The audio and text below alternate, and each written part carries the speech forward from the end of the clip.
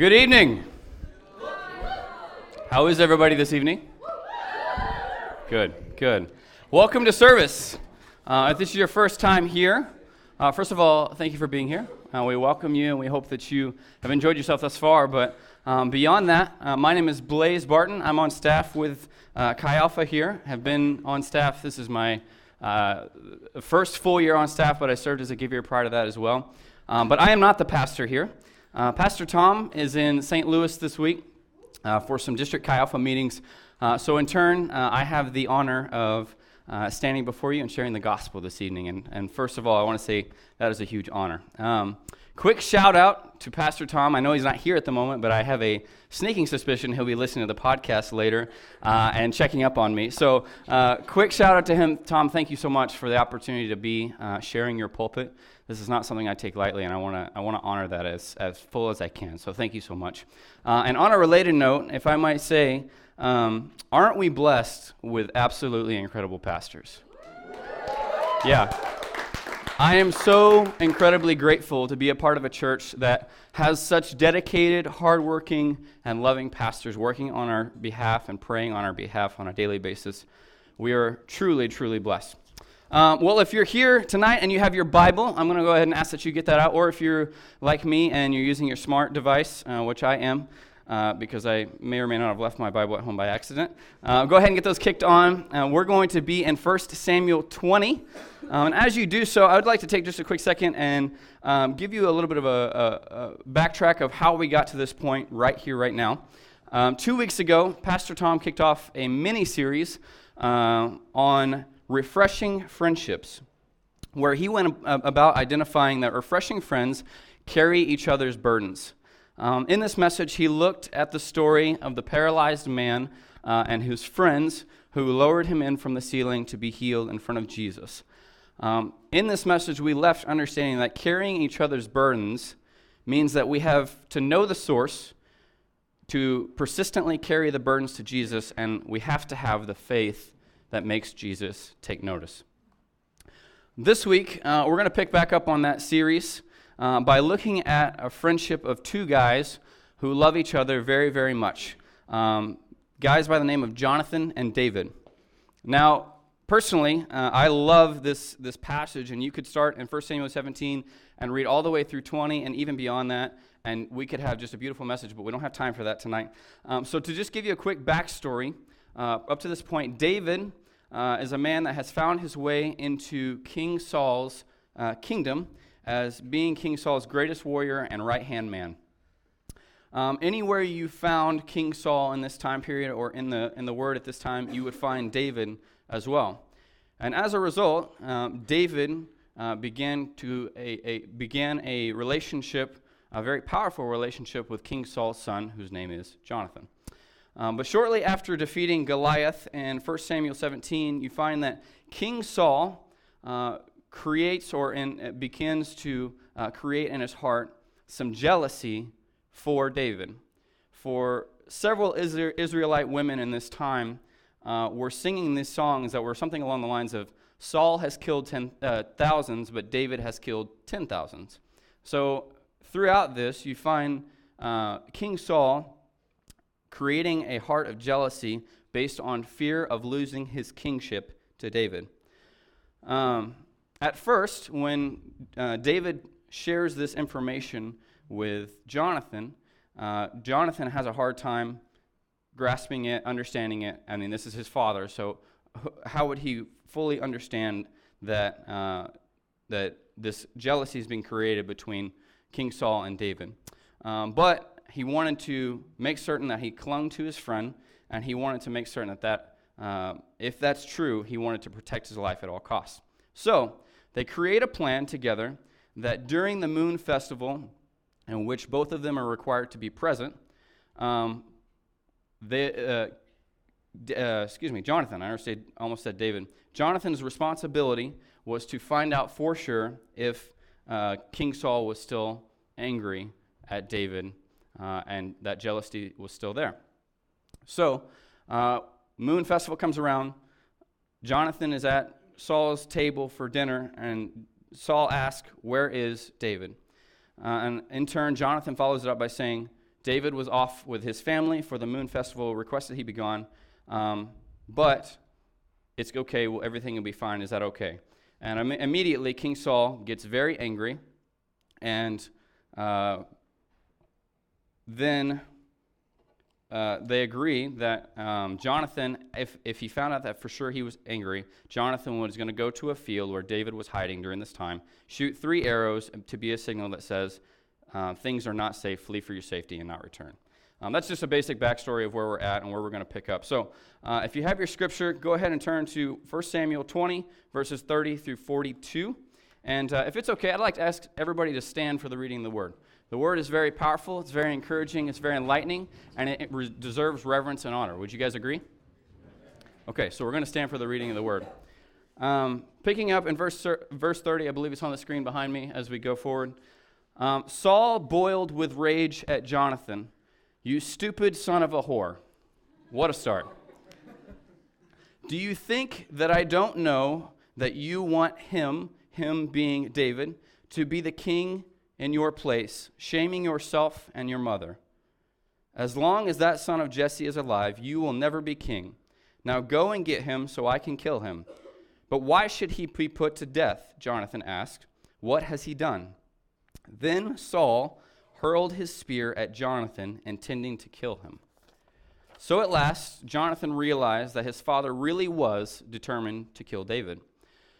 Jonathan left the table in fierce anger and refused to eat on the second day of the festival, for he was crushed by his father's shameful behavior toward David.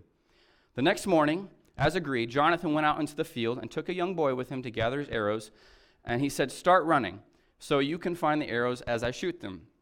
So the boy ran, and Jonathan shot an arrow beyond him. When the boy had almost reached the arrow, Jonathan shouted, "The arrow is still ahead of you. Hurry, hurry, don't wait." So the boy quickly gathered up all the arrows and ran back to his masters. He, of course, suspected nothing. Only Jonathan and David understood that signal. Then Jonathan gave his bow and arrows to the boy and told him to take them back to town. As soon as the boy was gone, David came out from where he was hiding near the stone pile. Then David bowed 3 times to Jonathan with his face to the ground. Both of them were in tears as they embraced each other and said goodbye, especially David. At last, Jonathan said to David, "Go in peace, for we have sworn loyalty to each other in the Lord's name. The Lord is a witness of a bond between us and our children forever." Then David left, and Jonathan returned to town. Father, in the name of Jesus, I just pray that we would be ever present listening to you tonight. God, I pray that you would speak to us. Father, I pray that we would listen to understand how we can be a more refreshing friend, how we can serve our friends so well and learn from you in the process. Give us eyes to see and ears to hear as we go forward tonight. In your name I pray. Amen. You guys can be seated. David and Jonathan are said to have one of the strongest recording friendships ever in the Bible. They care for each other on a very deep level. And it says in chapter 18, which is prior to this point, that upon meeting, they had an immediate bond and that they loved each other as they loved themselves. Now, this love was a very pure kind of love, a kind of love that a brother has for another that is very deep, very strong, and very powerful. They pursued each other. They had a mutual passion for serving each other, and they worked hard for each other. Much like Tom talked about previously, they knew how to carry each other's burdens, but most importantly, they sacrificed for each other. And that's what I want to talk about tonight. Refreshing friends sacrifice for each other. More specifically, refreshing friendships sacrifice resources, opportunities, and their well-being for each other. Quick question. How many of you have ever had somebody give you like an incredibly expensive gift or like an unexpected gift out of the blue? Most of us. Okay, great. So when you receive a gift like that, first of all, it's like super humbling. It's unexpected, or if it's worth more than it should be, you're like overwhelmed with just a powerful emotion in that moment. And I remember one year previous when I was in college, and I was leading a life group. I believe it was Lewis's first year at Mizzou. Around Christmas time, my life group went out of their way to chip in to buy me a pocket knife as their life group leader just for Christmas. It was a nice gift. I completely unexpected it. I've never had that happen before. And as a result, I was blown away at their consideration and their willingness to sacrifice on my behalf. Now, I intentionally neglected to mention that the knife that they gave me was pink camo in color, but regardless, it meant the world to me that they were willing to give me a gift and to sacrifice on my behalf. It proved their love to me as a brother. The first thing I want to talk about tonight is that refreshing friends sacrifice resources. Before we break down the full passage we just read, I want to help us understand why Jonathan was so willing to sacrifice for David. So we're going to revert back 2 chapters to 1 Samuel 18, verses 3 and 4. It'll be on the screen behind me so you guys can follow along. But this is right after, immediately following, Jonathan and David meeting each other.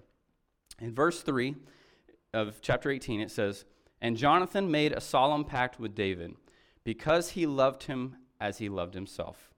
Jonathan sealed the pact by taking off his robe and giving it to David, together with his tunic, his sword, bow, and belt." Now, again, I told you before, upon meeting, there was an immediate bond between them, so much so that Jonathan loved David as he loved himself. Now, let's stop right there for just a second. What does it mean to love a person as we would love ourselves? I think if we think about that and wrap our heads around that idea, that is an incredibly empowering thought. Let's be real. We all love ourselves a lot, right? In this culture, we're pretty much trained how to love ourselves, think of ourselves, and protect ourselves. But it says that he loved David as he loved himself. As much as he loved himself, he loved David. Then it says he proved that love by offering David his robe, tunic, sword, bow, and belt.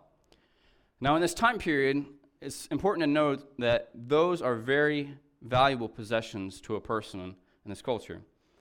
His robe was his outward expression of value to the world. Much like we would own a nice car, it shows what we value. A robe is a very important, valuable piece, especially to somebody who is preceding a king, the son of a king. The tunic he gave was something that always covered his nakedness. It kept him safe. It kept him covered. His sword and his bow were his perfect power weapons for the heat of battle. And his belt was the most valuable tool carrier that a person could have in that time frame. All of these things are pieces that Jonathan worked for or earned, but out of love for his brother, he gave them up. These things, in comparison to his friendship with David, meant nothing, and he wasn't hesitant to prove that. In order for us to be refreshing friends, we have to learn how to sacrifice our resources. Every one of us are different. We have different skills, talents, characteristics, connections, friendships, and possessions. And for you, sacrificing your resources may look something like sharing a meal with somebody who's hungry and down on their luck with finances for a minute. Maybe it's giving a referral of someone you know who can help a friend in need. Maybe it's giving up a possession of something that you have that you don't use for someone that you know will. Maybe it's lending a few bucks to a friend in a pinch. Maybe, and if for those who are at conference and heard Eli speak, maybe it's combining together to help a friend cover a school loan so they can make sure they stay on campus. That looks like a lot of things for a lot of people. And all of us have access to different things for a reason. All of us have time to give. All of us have finances to give. Believe it or not, we do. We all have connections to give, and we all have plenty of stuff that we can give. So I would encourage you, wherever you're at, make plans with the friend that you've been neglecting or know you need to hang out with. Set aside, if you're a video gamer or if you like to shop online or whatever that looks like, whatever time you would normally use for that, sacrifice that and make plans for a friend. Connect somebody with a job if you know they're in need. If you know somebody's hiring and you can connect them with that, be that in between. Provide for a need that they have when you have the connection. Buy somebody a meal just because you can. Provide for a need that they need. Have you ever thought that literally every person that you know, every piece of knowledge that you have, every ability that you carry, every dollar you've ever made, and every piece of a thing that you own can be used to help, love, serve, and bless your friends? Can you imagine the amount of love that could be spread through this kind of sacrifice? Refreshing friends sacrifice resources for each other. Secondly, refreshing friends sacrifice opportunities. We'll pick this up in verse 30 of chapter 20 in 1 Samuel. It says, "Do you think I don't know that you want him," again, him being David, "to be king in your place, shaming yourself and your mother? As long as that son of Jesse is still alive, you will never be king. Now go and get him so I can kill him." Refreshing friends sacrifice opportunities for each other. This one, I think, is particularly challenging and one that we don't think about as much. And personally, I struggle with this one, and I find it very challenging and hard to do. You see, the life that we live, the culture we're surrounded in, has continually encouraged us to reach for the next thing, to gain the next position, or to work our way up the proverbial ladder. So naturally, we spend our time growing and nourishing the goals, trying to live up to culture's standard of success on a daily basis. For Jonathan, he was born into royalty. He was born into being the son of a king. So he was already set up to be a succeeding king when his father passes. Needless to say, his life was pretty nicely set up.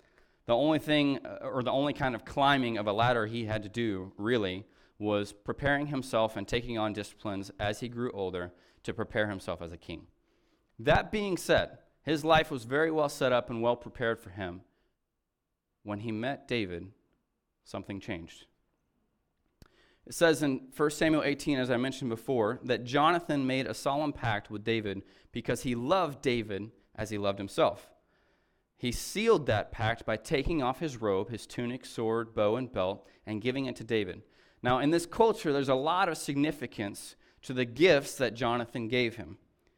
Being that he's from a line of royalty, for him to give David his robe means that he is willing to show honor and respect to David, just like people show him honor and respect as the son of a king.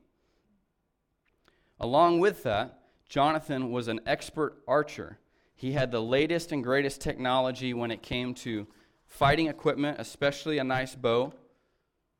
Giving of his bow and his sword was a means of showing his faith in David's ability to fight. He believed that he was the warrior that so many people had said he was, and he wanted to show equal rank with him. He wanted to give David the understanding and the sense that he saw him of the same importance, the same honor, and the same rank that Jonathan had as the son of a king. In fact, in this culture, handing over a robe and all of your fighting equipment was the symbol of a transfer of kingship.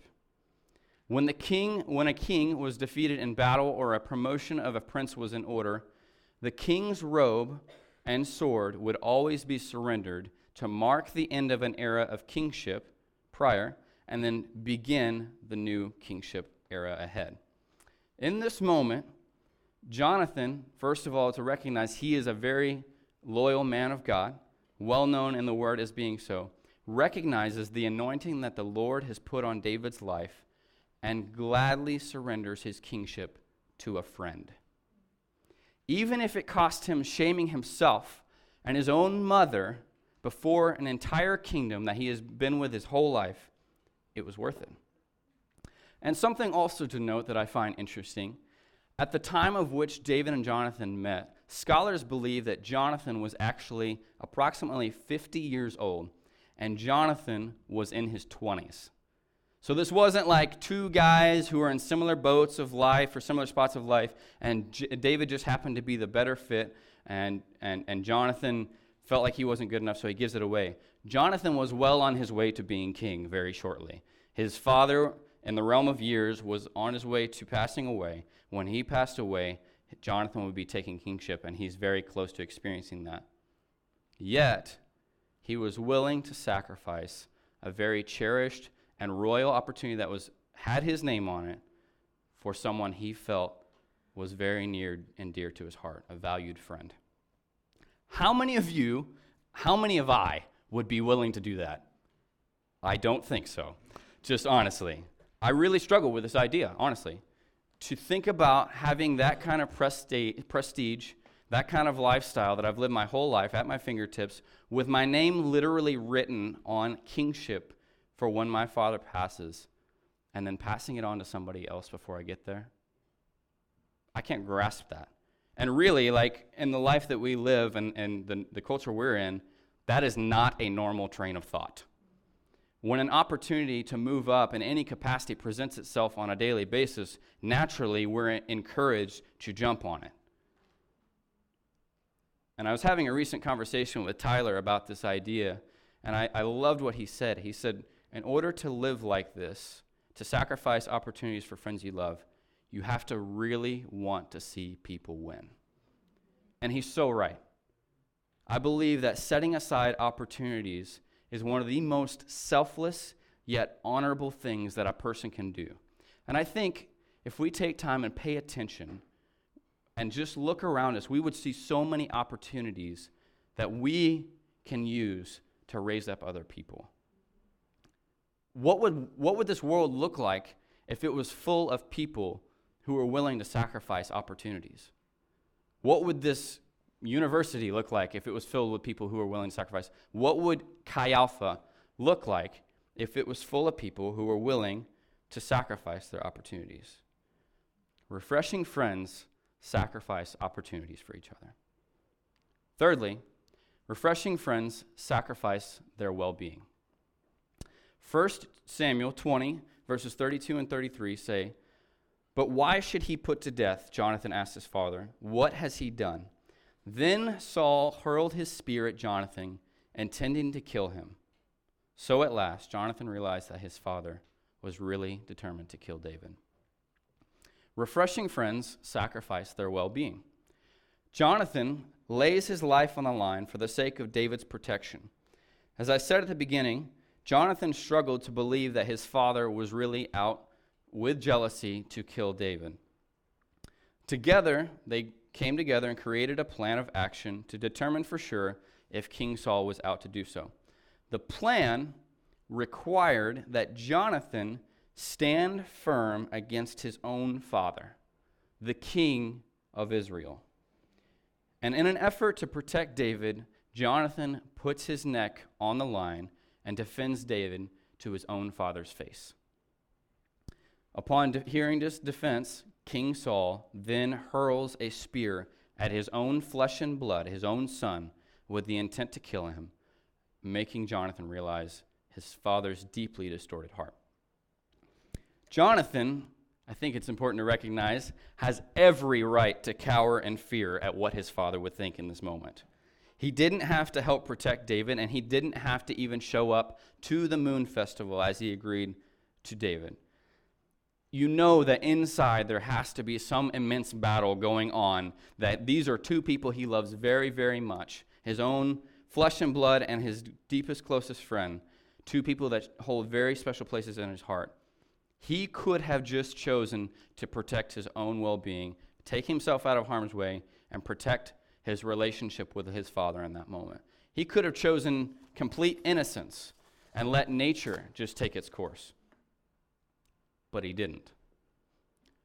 For John 15:13 says, "There is no greater love than to lay down one's life for one's friends."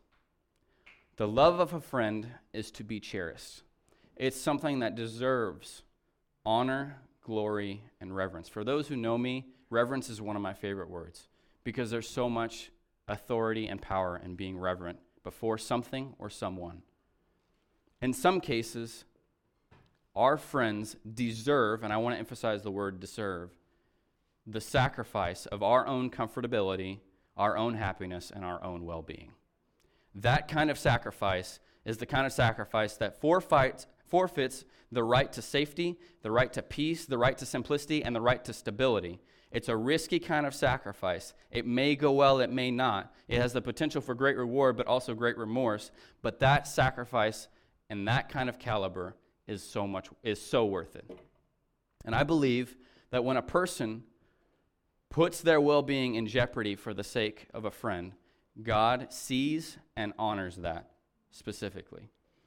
It says in verse 42, "At last Jonathan said to David, 'Go in peace, for we have sworn loyalty to each other in the Lord's name.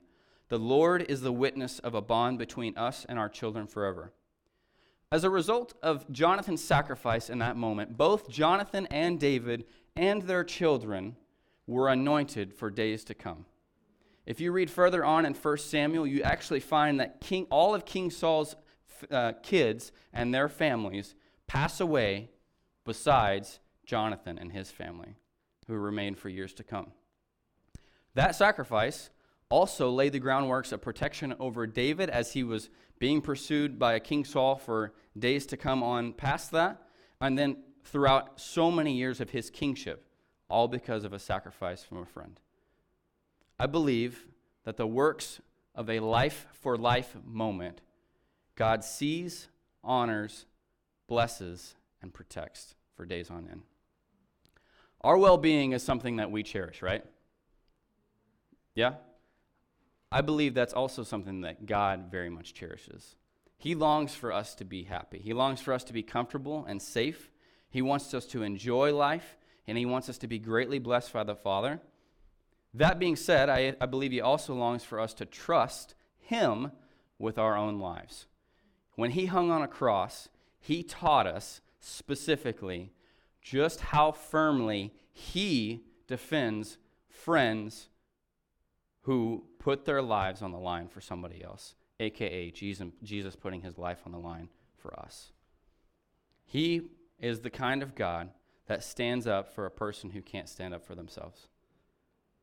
We can be the kind of people that stand up for somebody who can't stand up for themselves. We can risk our life or our name by putting our blessing or our faith in somebody. And we can even put ourselves in harm's way if need be, because a friend is worth it, right?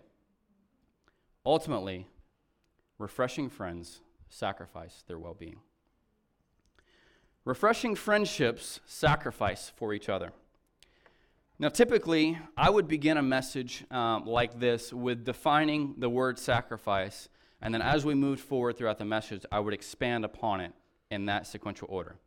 However, tonight I intentionally wanted to wrap this message up with specifically defining what it means to sacrifice. The word sacrifice in today's modern dictionary means to give something of value up for the sake of something or someone else.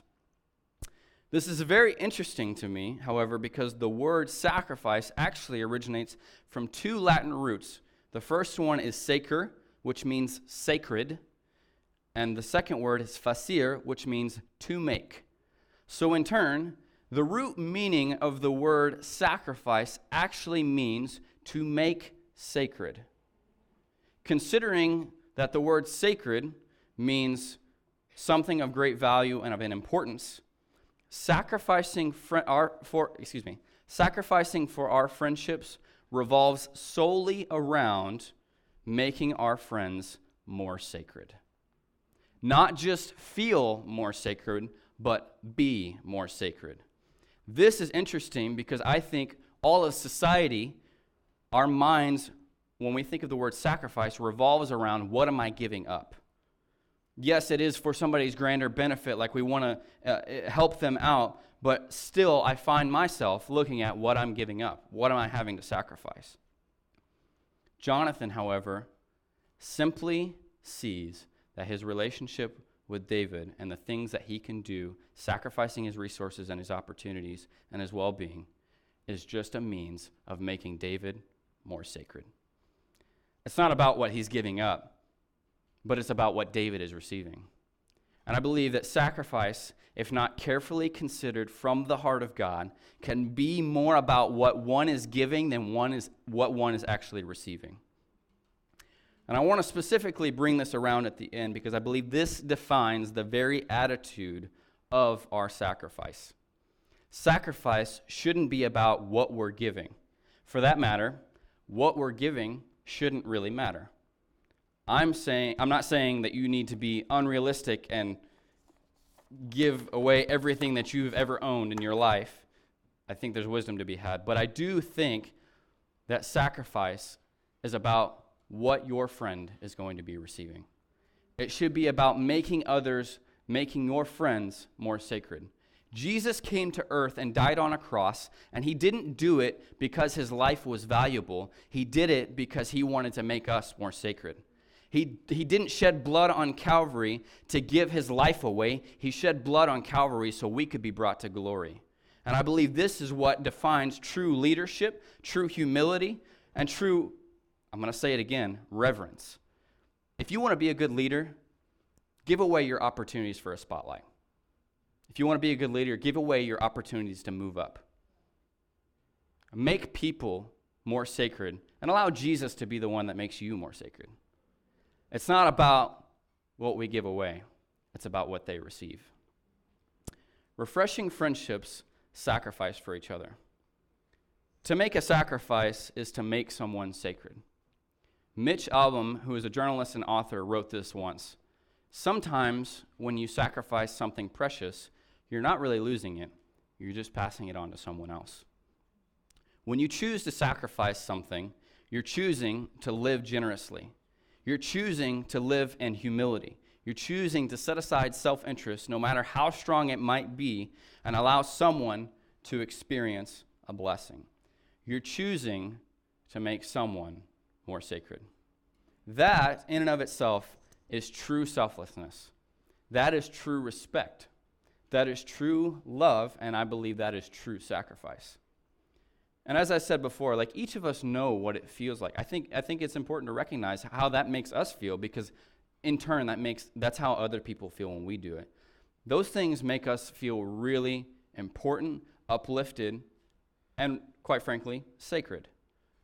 And depending on what it is, being sacrificed for is something that puts me on cloud 9. Does anybody else relate to that? Like when somebody does something sweet for you, you're like up here. And especially if it revolves around food, it's like up here. You know what I'm saying? When I know somebody has sacrificed something for me, I experience a grander gratitude for that person than I've experienced in a long time. At the same time, when somebody sacrifices me, I also experience a grander respect for that person's humility and that person's trust in Jesus than I've seen in a long time. And here's the thing, friends. We can live like David and Jonathan. How do we sacrifice like Jonathan and David in today's world? I think it revolves around a few things. We have to understand that friendships are precious, simply put. We have to understand that friends are worth giving up our resources, our opportunities, and our well-being for. We have to understand that joy that comes from sacrificing these things, that the Lord has already blessed us with for that matter, He will be faithful to us and bless us in return. I'm going to say that again. We have to understand that joy comes from sacrificing these things that God has already blessed us with, and He in turn will be faithful to us. And we have to understand that the need for generosity is so present in this world. This world desperately needs a Jonathan and David culture of generosity. So what does that look like practically? Base level, easy stuff. You can give a ride to somebody if they need a ride. You can sacrifice or give up some fun time for some friend time.